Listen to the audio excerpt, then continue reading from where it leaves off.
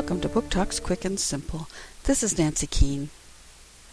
Fact: Ludwig van Beethoven owned 5 legless pianos and composed great works on the floor.